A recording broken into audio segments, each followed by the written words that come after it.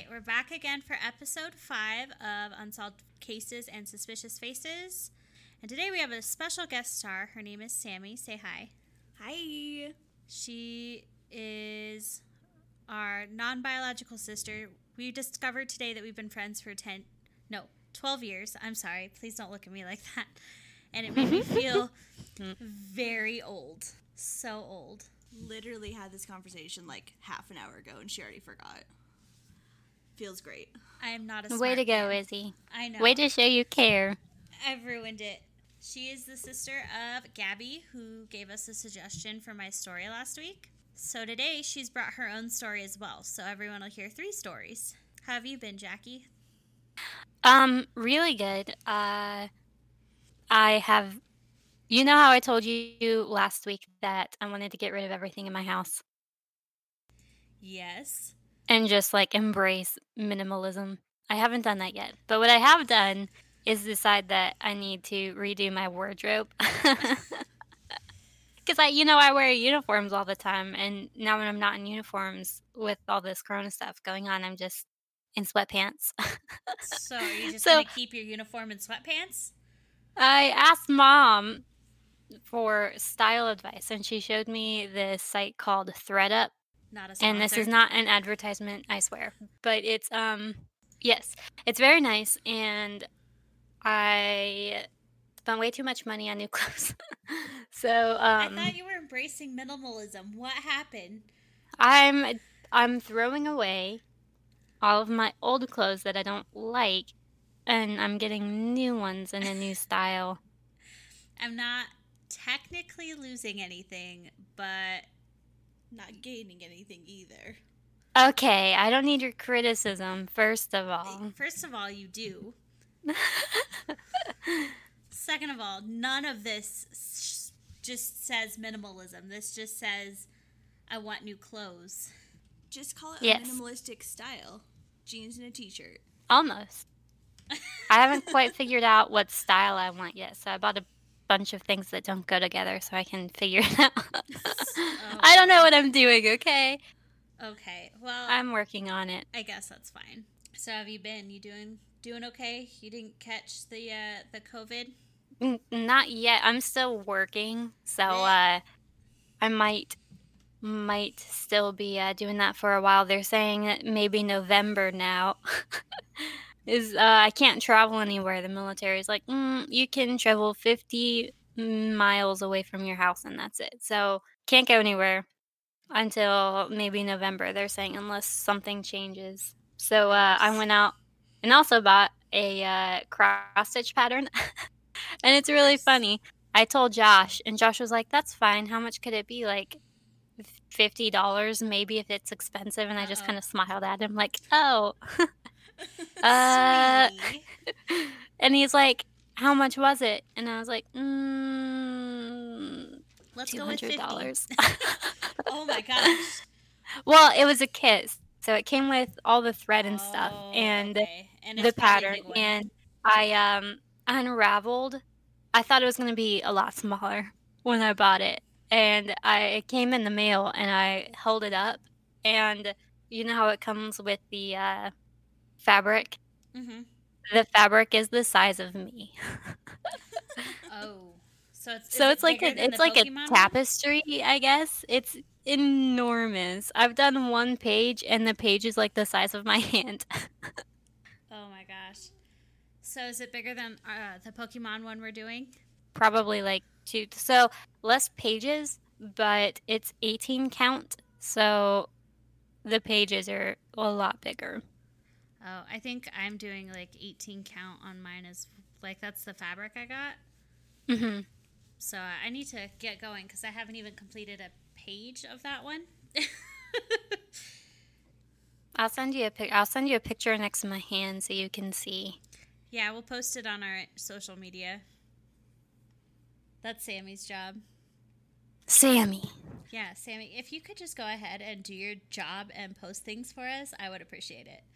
I'm sorry. You just got this job and you're already slacking off. I'm so ashamed of you. I know. I brought you into this operation and this is how you repay me. At least I didn't mess up how long we've been friends. Okay. All right. I'm gonna let you guys handle that. It sounds like something I don't need in my life. Like Sammy, you don't need Sammy in your life. That's what I told I her don't from need it. all this angst in my life, all this drama. Yes, you do. Anyway, so I have some good news as well. Oh, great. So I did officially get accepted into UNR. Go Wolfpack. Congratulations. Thank you. The University of Nevada, Reno. And I was going to still like dual enroll at Truckee Meadows Community College and the university, but part of the graduation requirements are at least 60 credits of my degree, which is a total of 120 for a 4-year degree. So at least 2 years has to be at UNR. And I'm transferring in 63 credits. So there's no point in me going to TMCC because I'm going to have to spend the same amount of money and time at UNR, whether I complete my associates at TMCC or not. So, But that's good news, right? yeah. So starting fall, I'm officially just going to UNR. Congratulations. And I've officially reached junior status, which is about a year ahead of where I thought I was at this point. So I'm pretty excited. I got registered for fall term. I have to take 5 classes, which shoot me, but I think it'll be okay. Are you planning on also doing part-time stuff, or Ryan doesn't want are me to. you just still... Well, Ryan doesn't want me to because I go a little crazy when I work. And It's stressful. Yeah. Well, when things start, I'm a workaholic. I've come to accept that. But I throw myself into work and I kind of neglect everything else a little bit. Mm-hmm. So, and along with my anxiety, I get really bad OCD, especially about the house. So it's just working a lot better that Ryan can focus on work and doing what he needs to do. And then I take care of school in the house. That sounds like he doesn't help me out around the house. He does when I ask him to, but because I know I'm crazy, I don't want to put that on him. Because I'd be like, Ryan, I opened the dishwasher and this fork was askew. So this just works out a lot better for us. Good. That sounds like it'll be really good for you. Yeah, I think so. And that way it gives me time to just kind of focus. And I realize that I am in a very blessed spot to be able to just focus on school, and not a lot of people have that. So I feel really, really lucky. Unfortunately, it is expensive and it hurts me, but it's okay. It's worth it. I think so. I called Dad and I told him that for my minor, one of the classes I have to take is understanding arguments. And he was like, I don't think you need that class. And I was like, well, I am pretty good at arguing, but you don't have to call me out like that.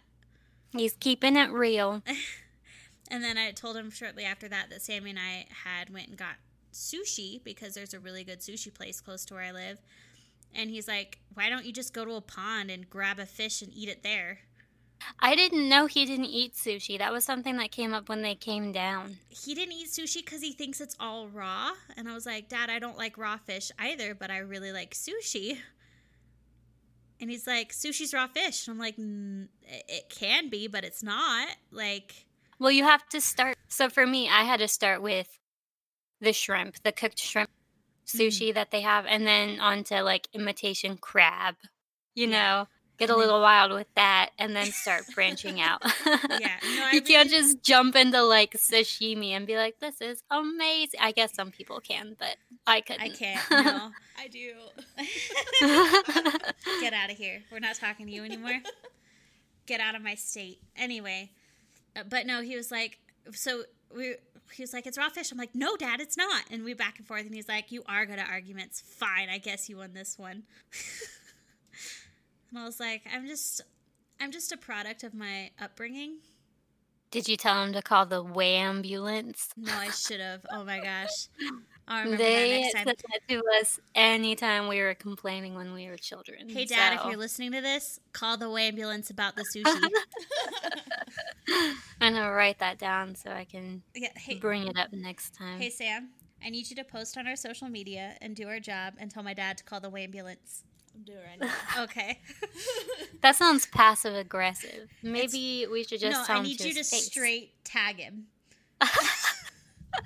Like, we're not going to picture do of it. yeah, picture of him.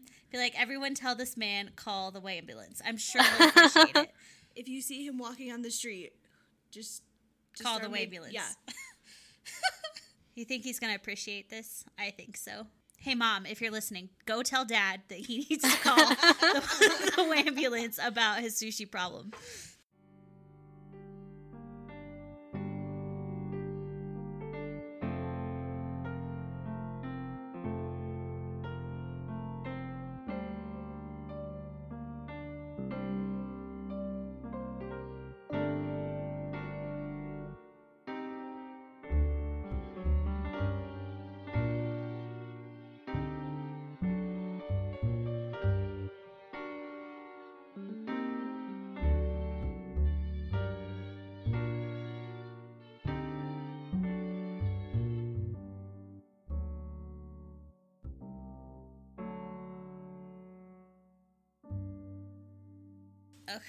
Okay. All right. Well, I'm pretty excited. I have a nifty murder.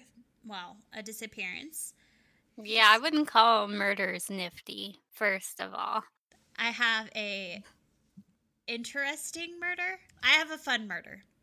Is that better? That seems worse. Okay. All right. So I've got a disappearance. Sam, do you have a disappearance or do you have a straight up fun murder? I mean, not fun murder. It's a disappearance.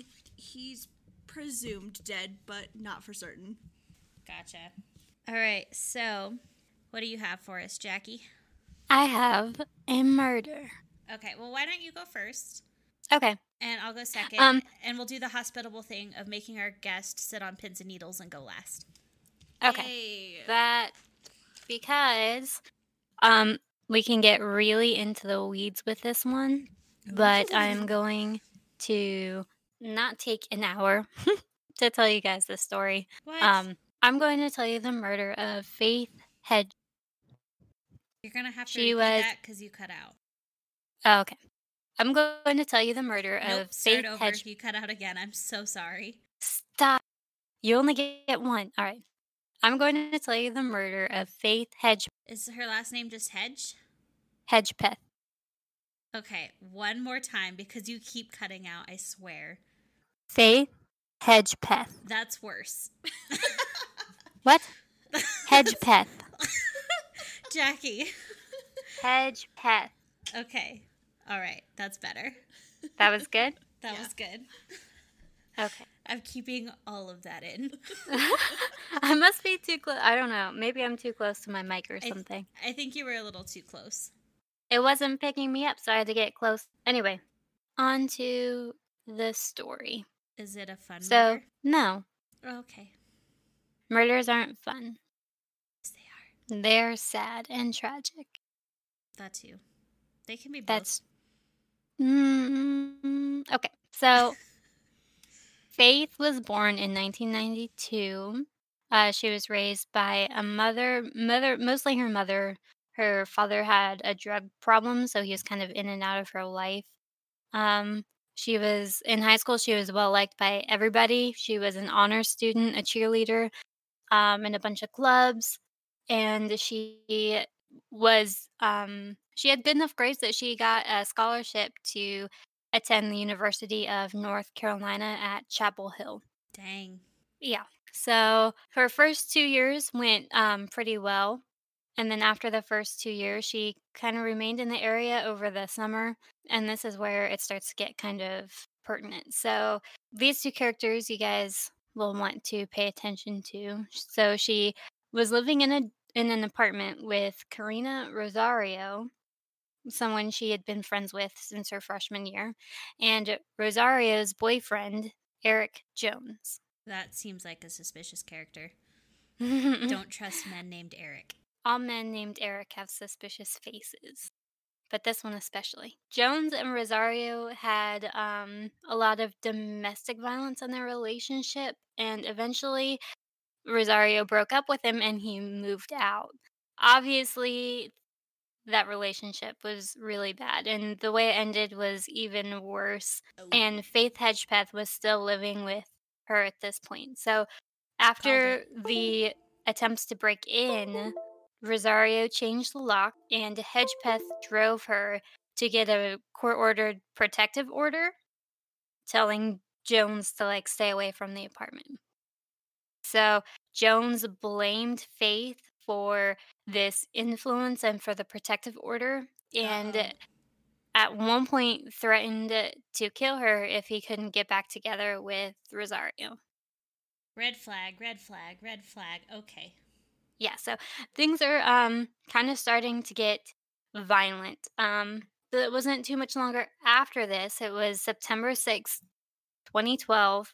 Also a Thursday, which is kind of interesting because of what they're doing on this day.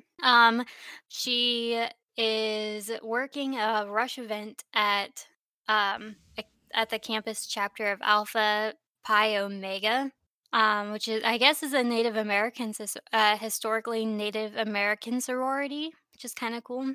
That is cool. And she was there all day. And at 7:15 p.m., she left and said that she had to work on a paper she was assigned. So she goes to the library, and Rosaria is with her at this point when they go to the library. And she's there until 9, and she's texting her father. Gotcha. So, Did she text him to call the ambulance? no. Well, what's she even doing? Unconfirmed. They left the library and returned there briefly at about 11:30, and then they went home to their apartment at around midnight. So at about 12:30, and this is a Thursday, this is why it's kind of interesting. They go to a place called The Thrill, which is a nightclub in downtown Chapel Hill. And that sounds thrilling. oh my God. I'm so mad at you right now. I'm going to ignore that. But they allowed people in under the age of 21 just to dance, not to drink, obviously. That's illegal. Obviously, yes. So they get there at about 12:40 in the morning, and after about an hour and a half, Rosario says she's having an upset stomach and wanted to leave. Red flag, red flag, red flag. Okay. Security cameras catch them leaving at 2:06 a.m., and it's the last visual record of her presence anywhere before her killing. Uh-oh. So it's now 3 a.m. Dun, dun, They returned to their apartment, and a woman living below them said she heard 3. She was actually watching television at the time, which is why she has a testimony. Gotcha. She said she heard 3 thumping noises, which she described as similar to a heavy bag being dropped or furniture being overturned shortly afterward. That doesn't sound like a thump. To me, that's described as like it should be like a large sound. Like a bang? Yeah. Yeah. Thump sounds like knocking. I'd think, right? Yeah. Faith Hedgepeth's Facebook page was also accessed around the same time, so by 3 a.m. 3:40, a text is sent from her phone to someone named Brandon Edwards, who was an ex of hers, and it said, "Hey B, can you come over here please? Rosario needs you more than you know. Please let her know you care." Okay. 3 minutes later, another text was sent with the word "than" because she had the person who was texting said there was like a typo, so it auto corrected "than" in the first message. It was wrong. Gotcha. So the last activity on her phone is 4:16 when Edwards, the guy, the ex, sends a text asking who had sent the last text because it doesn't sound like her. Yeah. Rosario's phone records, so she was also trying to call this person around the same time on her phone. Okay. He didn't answer, and when he didn't, she tried to call Jordan McCrary, another person they knew, and at 4:25, she leaves the apartment to get in this McCrary person's car. At that time, Rosario said later she believed Hedgepeth was asleep in her room and left the apartment's door unlocked. Interesting. Less than like 10 minutes, 10 minutes before this, somebody was texting Brandon Edwards, a person who Rosario also happened to be calling at the exact same time on the phone. So it seems like a very odd coincidence. So McCrary drives Rosario to a different friend's home. So she says she got there at about 4:30 a.m. She spends the rest of the night in the early morning there. And it's about 10:30 she tries to get a ride home back to her apartment. She tries to call Faith, who doesn't answer, obviously. And she ends up calling a different person to take her back to the apartment. It's about 11 a.m. when they enter the apartment, so it's both of them. She doesn't respond when they call for her, and in Faith's bedroom, they find her corpse. Ooh, no. No, thank you. It says they immediately called the police. I would hope so. Hey, Sam, if you ever find my body, don't touch it. Just call 911. So I shouldn't move you. No. Don't touch you. Just call 911. no selfies? No selfies. Okay. Well, one selfie. Oh, okay. Okay, and I'm going to post this into our chat so you guys can see this. a note next to the body is what I'm putting into this chat so you guys can That see was it. by the body? Yep, it says, "I'm not stupid, bitch, jealous." Sammy, why haven't you posted this on our social media yet? What is wrong? I know, slacking.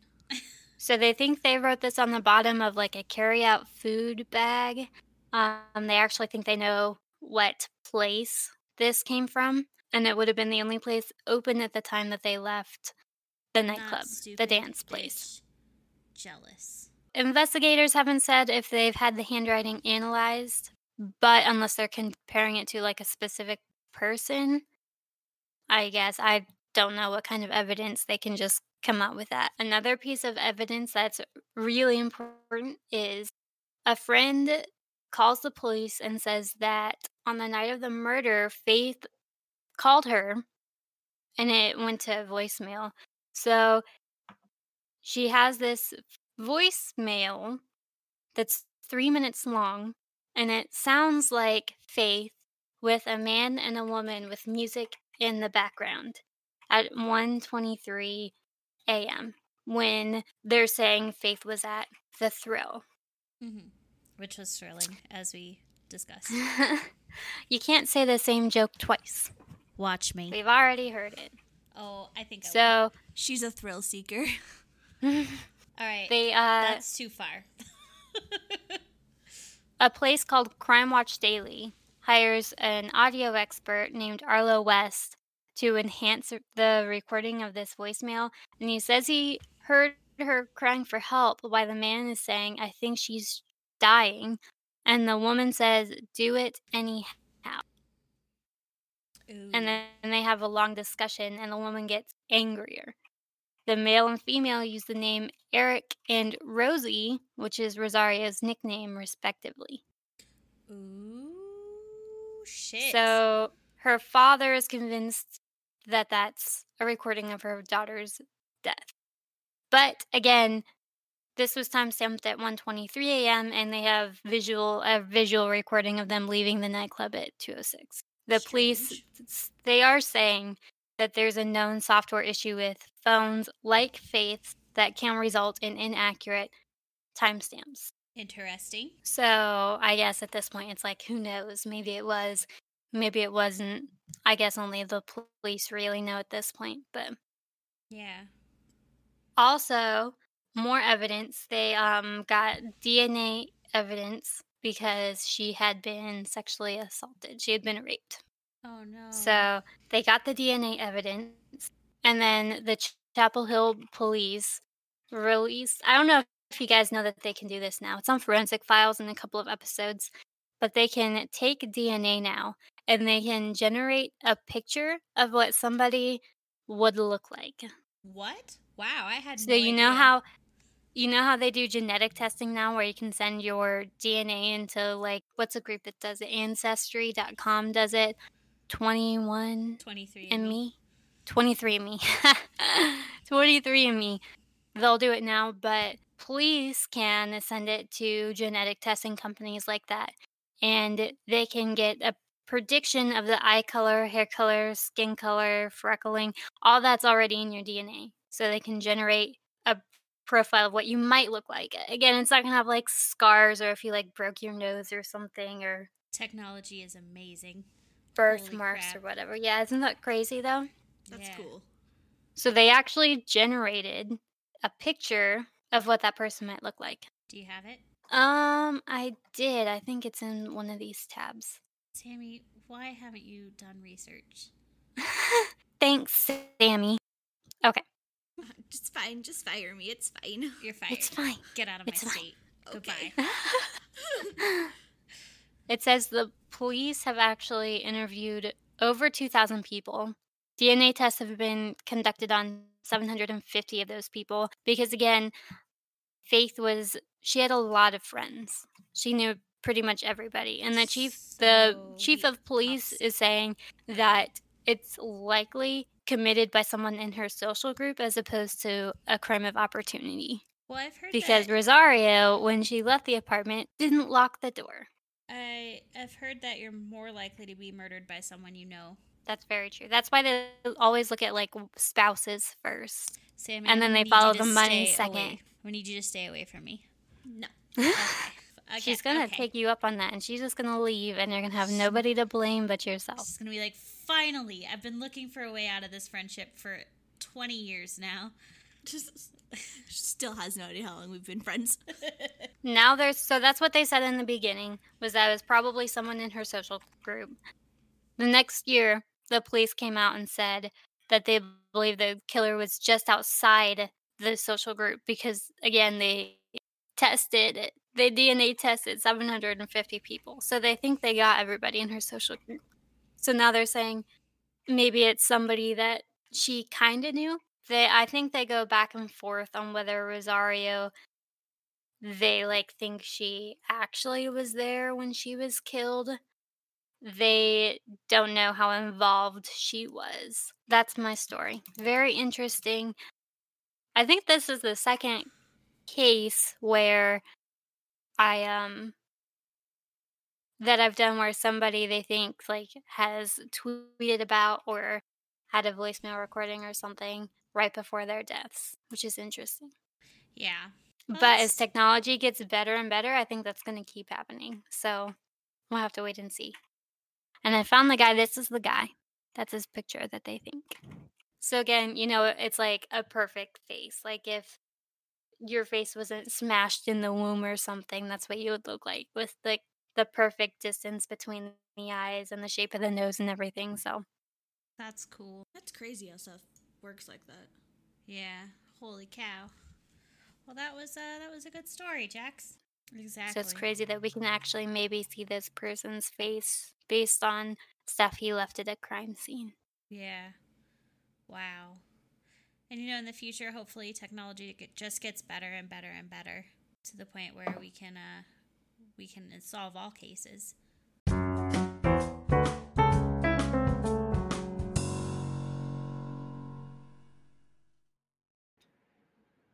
Hi everyone, it's Izzy here, and if you didn't know, I'm the one of us that's responsible for editing and uploading our podcast. And I just wanted to let you know about Anchor. It's the easiest way to make a podcast, and just to clarify, it's free. There's creation tools that allow you to record and edit your podcast right from your phone or computer. Anchor will distribute your podcast for you so it can be heard on Spotify, Apple Podcasts, and many more. You can make money from your podcast with no minimum listenership. It's everything you need to make a podcast in one place. I like to use it because for me, it just makes everything so simple and easy, and it is the best program that I have found to help upload and find sponsorships, and it automatically distributes it for me. There is literally nothing that I have to do in order to get my podcast onto all of the listening sites. So download the free Anchor app or go to anchor.fm to get started. You can record it right from the app, right from your phone, anywhere. It's convenient, it's easy, and best of all, it's free.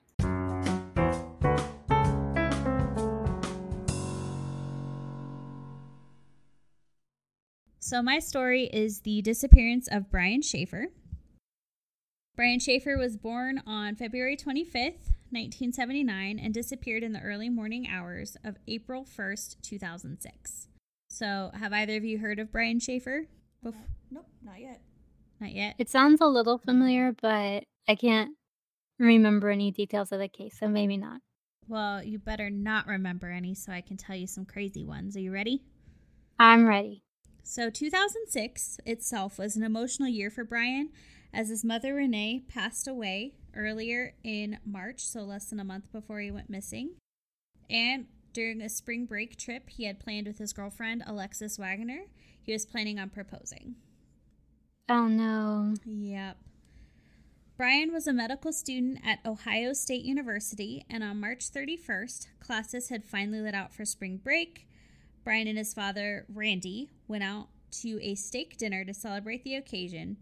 Randy had noticed that Brian seemed extremely tired from pulling several all-night study sessions earlier in the week to cram for his exams. Randy did not think that Brian, his son, should go out with friends, but did not express this to him. So to kind of set the stage. Okay. My cat's trying to sit on my lap because he is also interested in this story. Well, tell him to stop. We're listening to your story. Nugget, I'm sorry you don't get to listen.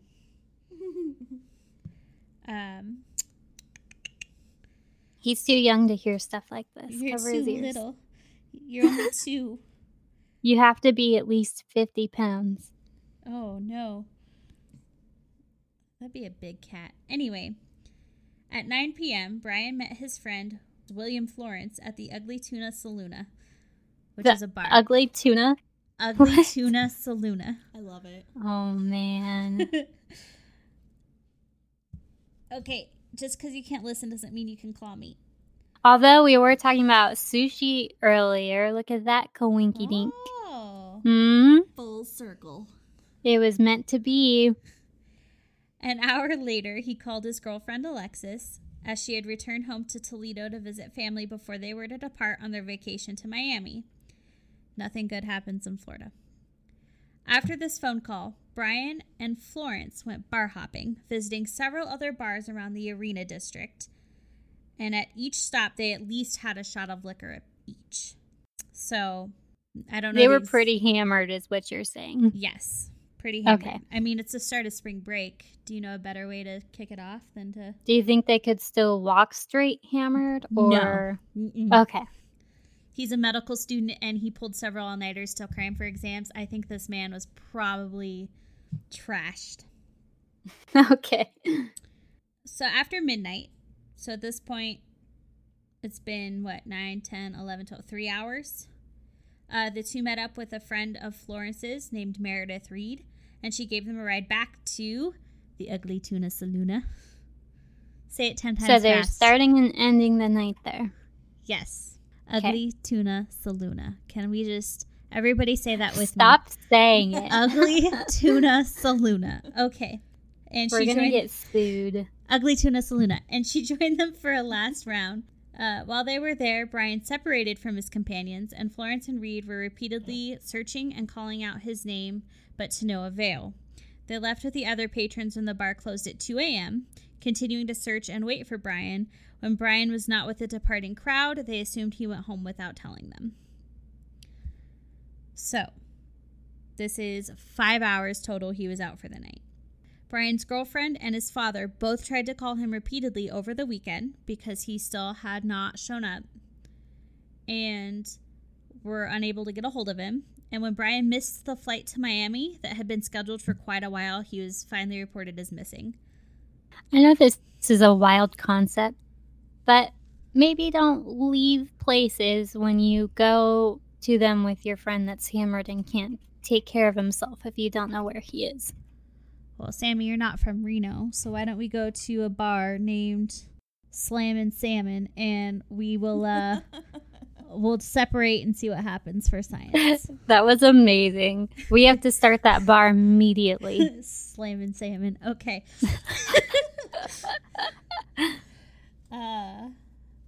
So, police began their investigation at the Ugly Tuna Saloona.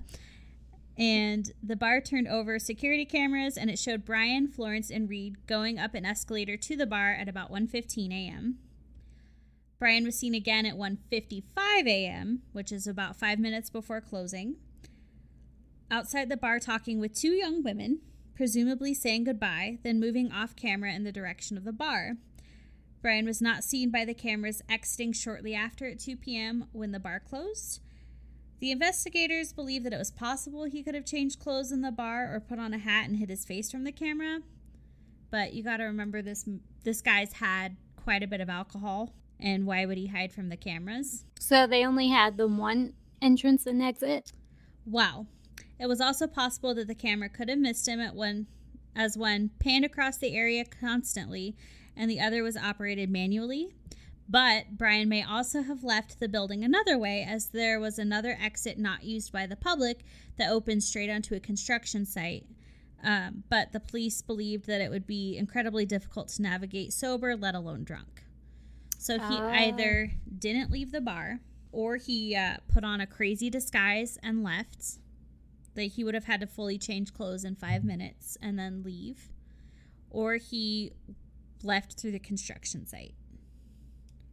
A lot of people do, however, believe that he didn't leave the ugly tuna saloona alive. Try saying it. It's fun. Okay, fine. Police also looked at the cameras from nearby businesses, but were never able to see Brian. So they don't have... The front of the business that was public-facing had several cameras pointed out towards it, whether from the bar or from another business, and they were never able to definitively capture Brian leaving. So what, did they like see somebody leaving with a suitcase? What did they think happened? You know, it's a mystery. They think he could have changed clothes and put on a hat and then snuck out. They think he could have exited at that other door that opened onto a construction site. They're just not sure. Did he steal someone's clothes? Like, where would he get the extra clothes from? What? I don't know. Maybe he was a spy and someone left a change of clothes for him in the bathroom. Dude, the guy's studying for his medical degree. He's a med student. Pulling all-nighters. He's not going to just dip before his finals week. Bye. And then he's just like, oh, I spent all that time studying. I'm just not going to do it and start a new life somewhere. That sounds really weird. Yes, I agree. Police posted flyers and appealed to the public for information. They also used police dogs to search the area and inspected dumpsters and waste containers. The police even searched the sewer system, but no useful information was ever uncovered. Brian's car was still parked outside of his apartment, and inside nothing was amiss. Like, he wasn't missing clothes, like he had packed a bag. Nothing was missing.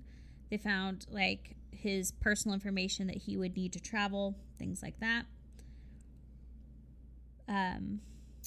With no useful information, the police began to consider other possibilities besides an accident or foul play. They believed that his mother just passed, so he left to grieve in solitude, but the disappearance proved that it was permanent, so no evident reasons ever appeared for him to voluntarily disappear. Right.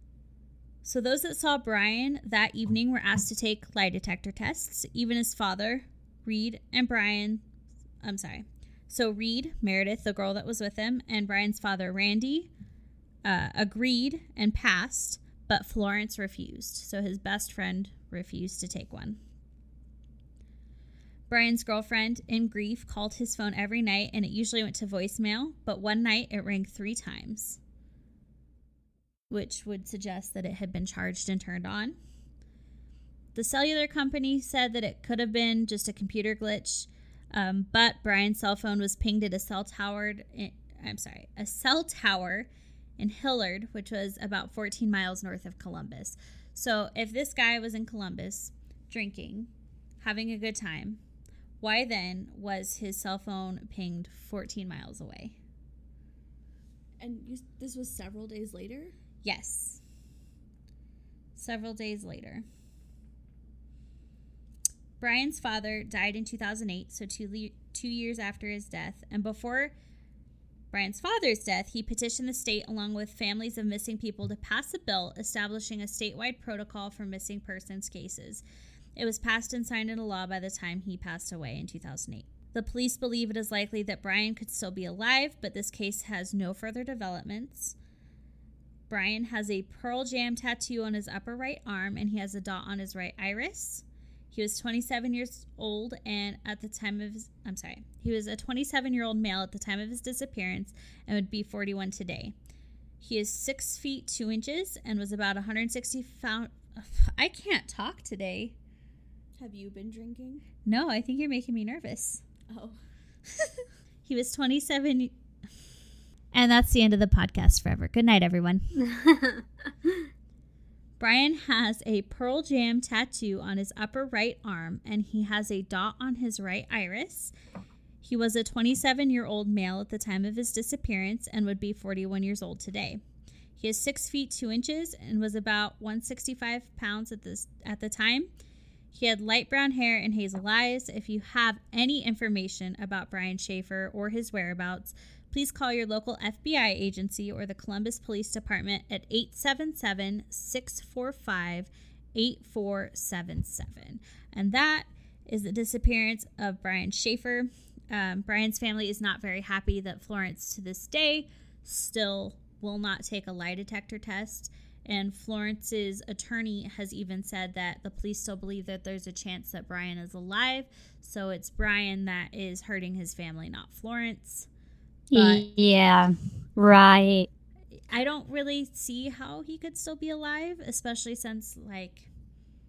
The guy's paid to make those allegations, first of all. I know. But they never definitively were able to say if he exited the bar alive. They don't know. He didn't take no lawyer's going to be like, there's a chance this guy did it. Right. But just in general, like, to me, it doesn't seem like he's alive. It seems very suspicious. He didn't take anything with him. He was studying for his exams. It doesn't seem like he would just throw his life away and start a new one. He was in love with his girlfriend to the point that he was going to propose. It just doesn't seem right. So the sources I used were the Charlie Project, FBI.gov, and, of course, Wikipedia.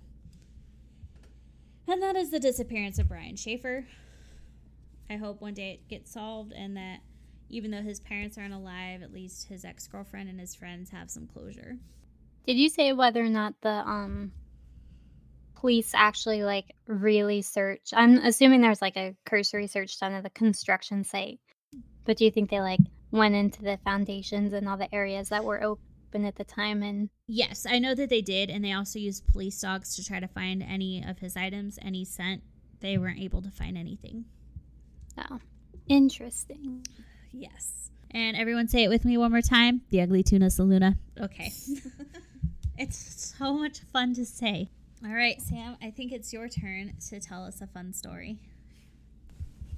Well, I don't know how fun this is. I'm sorry. Tell us a story. I'll tell you it's very vague. I looked up a bunch of different websites and stuff, and it just got more mysterious the more I researched. This is the disappearance of Jeremy Doland Bright. I've never heard of it, so I'm super excited. I also have not heard of this one before. Perfect. So this all took place in Myrtle Beach, Oregon, which is where I'm from. So I had to bring a little Oregon to your podcast. He was last seen August 14th, 1986. Oh, that's close to your birthday. Yeah, it got to be very topical very quick. He was born in 1972, so that made him 14 when he disappeared. Jeremy. Only 14? Yep. Oh, no. Oh, boy, I'm not looking forward to this story. As far as I could tell, just turned 14 too, fairly recently before that. Oh, no. He was a very popular kid. He loved sports, very outgoing, friendly as far as I could tell. He was looking forward to high school. His life hadn't even started. Oh, I'm so sad. I was like, definitely not fun. Not fun at all.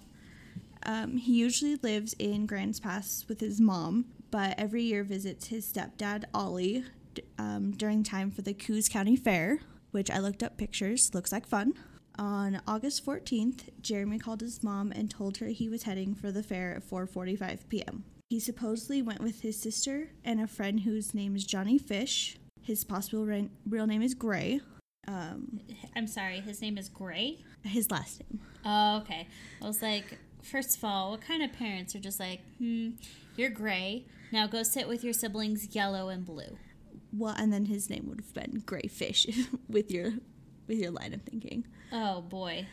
But I think his name was Johnny Gray. Okay, Gray Fish, go sit with your siblings Ugly Tuna Saluna and Slammin' Salmon. Sorry, I'm being attacked by a cat. So, was that not a funny joke, Jackie? Are you disappointed in me? Izzy, I'm always disappointed in you. I mean, yes. Okay. I'm sorry, Sammy. Please continue. I'll shut up. Sorry, I was being attacked by a cat. He decided my foot was a toy. So he went with his sister. Several witnesses saw Johnny and Jeremy together at the fair, but it seemed like he was the only other person he hung out with. Red flag? So 5 hours later, at 9:40 p.m., Jeremy went alone to a local tavern that his grandmother owned to meet his stepdad, Ollie. Ollie gave Jeremy a few dollars and he left. This was the last time he was ever seen. Oh, no. Oh, no. 2 days later, Diane, Jeremy's mom, she arrived in Myrtle Point to pick up Jeremy and his sister, only to find that he wasn't home and hadn't been home. How mad? Okay, time out. How mad would you be at your ex if he's like, I haven't seen him in 2 days? Well, so from what I got, he seemed to be just very independent, so it wasn't unusual for him to not be home. Okay, everybody listen. Well, this was the 80s too, right? You said? Okay, Yeah. So everybody listen. Don't let your 14-year-olds run around by themselves. Okay, I'm sorry. Well, they did that a lot in the 80s. Well, I'm glad we left that in the 80s. Different times and all that. It did seem unusual to his mom that she hadn't heard from him, that he hadn't called or anything. But the fair was still going, so she figured that He's 14. Like, where would he even be staying? Like, at the fair? Like, I'm just gonna curl up with this cow real quick. I don't understand. I don't know. It got more mysterious as I went. There's so many things that nobody looked into. There are so many unanswered questions. This hurts my heart. Anyway, let's continue. So when she arrived, he wasn't there, but his wallet, his keys, and the brand new watch she had just bought were still there. That's a little odd. Yeah, he never went anywhere without any of those things, and he had saved up all of his money to buy that watch. So to have it not be on him Was actually So the stepdad did it, is what we're saying. God damn it, Ollie. I believe he was questioned, but there was no proof. Yeah, Jackie, stop making accusations over there. I'm gonna make all the. Hey. You don't have any proof of that. I don't have to have proof. I just have to feel it. Okay, I mean, that's fair. So this is where it gets extra crappy. Oh, no. If it could get worse from here. Uh-oh. So later that night, when he still didn't return, his mom called the police, and they told her to wait because they thought that he joined the fair and he might return when it was over. What? They thought he ran away to join the fair. I've heard of joining the circus, but joining the fair seems like a step under that. Yeah, I don't know how you would just join a fair. And it just seemed really weird. That's, okay. Police officers, if you're listening, no 14-year-old wants to join the fair. Okay, I'm sorry. And none of his family thought he did either. It didn't seem like anything he would do. But you would still need your wallet and your keys and your watch. At least your watch, yeah. I mean, probably don't use your keys if you're running away, but still gotta know what time it is. This hurts my head. This hurts my heart. Okay, please continue. So on August 17th, 3 days after he went missing, the fair left town, and he still didn't show up. And that's when the rumors began to spread. Uh-oh. These get dark. Uh-oh. So one rumor suggests that he attended one of the many parties that took place that week, where he was offered a beer mixed with an illegal and powerful drug, and he then overdosed. Was it marijuana? It didn't say, but I'm feeling like probably stronger than that. Ah, okay, so fentanyl. Gotcha.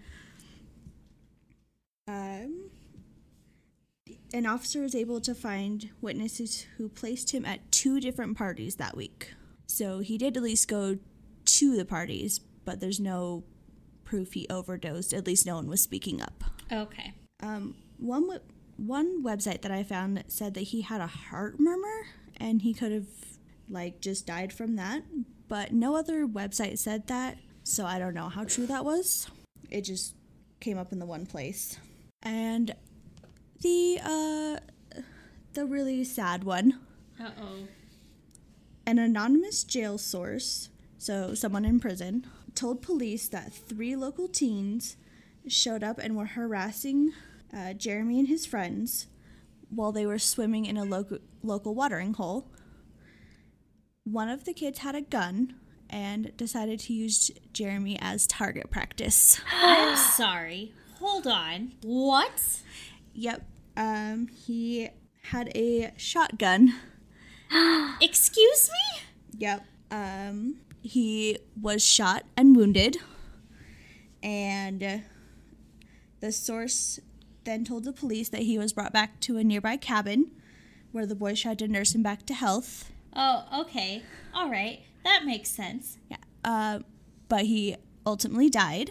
The teenagers allegedly buried his body in the woods near the cabin. The authorities searched the woods but never found anything. So the authorities went and talked to Johnny's sister, who was Jeremy's friend. Her name's Cecilia.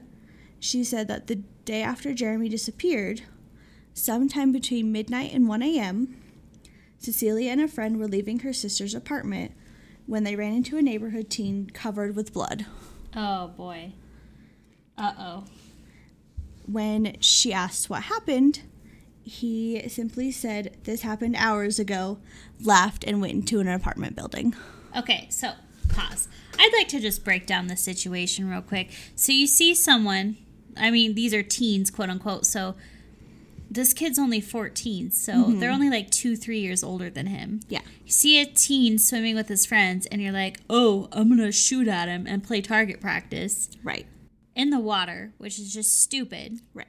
So you It's shoot him. stupid to shoot at anybody in the first place. Well, yeah, but you shoot him, he gets hurt, and then you instantly go, oh no, we gotta nurse him back to health. And you take him to a cabin and try to like, what in the world? The situation seems ridiculous. Because they couldn't go to the hospital or they'd get in trouble. Oh yeah.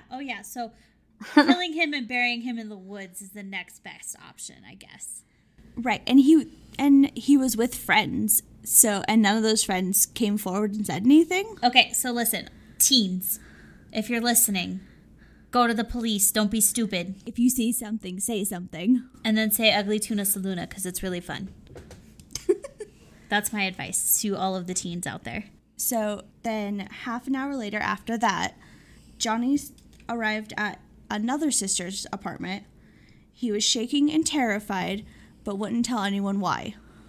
They couldn't get him to talk about it. He, I guess, looked pale white, was shaking hard, but they wouldn't say why. Red flag. So after 3 months of inactivity, Oh, no. the police finally were contacted and asked to assist in the search.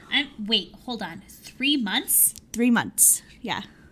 Hey. I don't know why it took so long. Jackie, I just want you to know, if I'm gone... Well, I thought his mom tried Right, to remember talk to the... they told her to wait, and if he didn't come back after the fair to get a hold of them again, but that was 3 months later. So, Jackie, if the fair's in town and I go missing, I didn't join the fair. Okay. Please tell the police that. I did not All right. know. Okay. Izzy, but you're a clown, so... I would join the circus, not the fair. Come on. All right. I'll write that down. Sammy, if I go missing, I need you to post that on social media. Like Tiger. And then I need you to also tag my dad and tell him to call the ambulance. So to this day, he has still not been found. There's no sign of him anywhere, no traces of anything. Something had to happen, like something suspicious. This kid didn't just run away. Right. I on one of the sources did find that they talked to the people that own the fair, and they didn't have any sight of him. They wouldn't have taken a random 14-year-old kid. Yeah. So in my mind, that checks out, that he didn't join the fair. But who knows? Maybe he's a stowaway. Maybe he lied about his age. So the suspects, even though that no names were officially released, there was a lot of suspicion. 3 to 4 people were considered suspects. Depending on the site that I looked on, it changed how many suspects they actually interviewed. The number 1 suspect was arrested on an unrelated murder charge. Interesting. Yeah, so in my mind, that guy did it. They're not called suspects, they're suspicious faces. Oh, yes. And you call yourself a listener. I don't listen very closely. These are just some weird extra facts. Exciting tidbits, if you will. Yes. So several people who were believed to have any sort of information on this case all died. What? What? Yeah. His babysitter, who from what I gathered was kind of like another dad to him. Mm-hmm. He died of an overdose in 2007. Oh. In 1988, so very shortly after he disappeared, 4 of his friends died in a car wreck altogether. Oh. Oh, wow. So that's like, what, 2 years after? I believe like a year and a half. Jesus. Johnny, his friend, died in 2011. In 2003, his stepdad, Ollie, died. His maternal grandmother, the one that owned the tavern, she passed away in 1988. Wow. And his real father died in 2008. So the only person still alive is his mom? His mom and his sister, yeah. Wow. So another note, I only found this on one website, so I don't know how true it is, again, but police do consider Terry and his Terry is his babysitter. Right. The one that died of an overdose. Yes. They consider Terry and his cousin David suspects unofficially. That was never on record. Mm-hmm. According to accounts, Jeremy was seen last inside a vehicle with Terry. David was the man seen covered in blood. Wow. And red flag. apparently Cecilia never made that connection, didn't know who he was. So it wasn't until later that it was discovered. Before Terry died, he was questioned about it, but they didn't have any reason to suspect him further after. They actually searched his property just to make sure, and they never found any traces of decomp or anything. Diane, his mom, thinks that his remains are in Coos County, so she doesn't think he went anywhere, that he's still there. Sadly, Jeremy's family believes he's dead. Yeah. And they had a memorial service in August 2011. That would have been the 25th anniversary. Oh, man. So it would have been 39 then. Yeah. So this year, he would be turning, I don't know, I'm not good at math. What is it? 48? No. No, I don't know. I'm not good at math. How old's your mom? I don't know. Don't tell her. I think it's 48. Don't keep this in the podcast. I love you, Mom. I mean 28. I'm so sorry. My mom is ageless. She's a beautiful angel.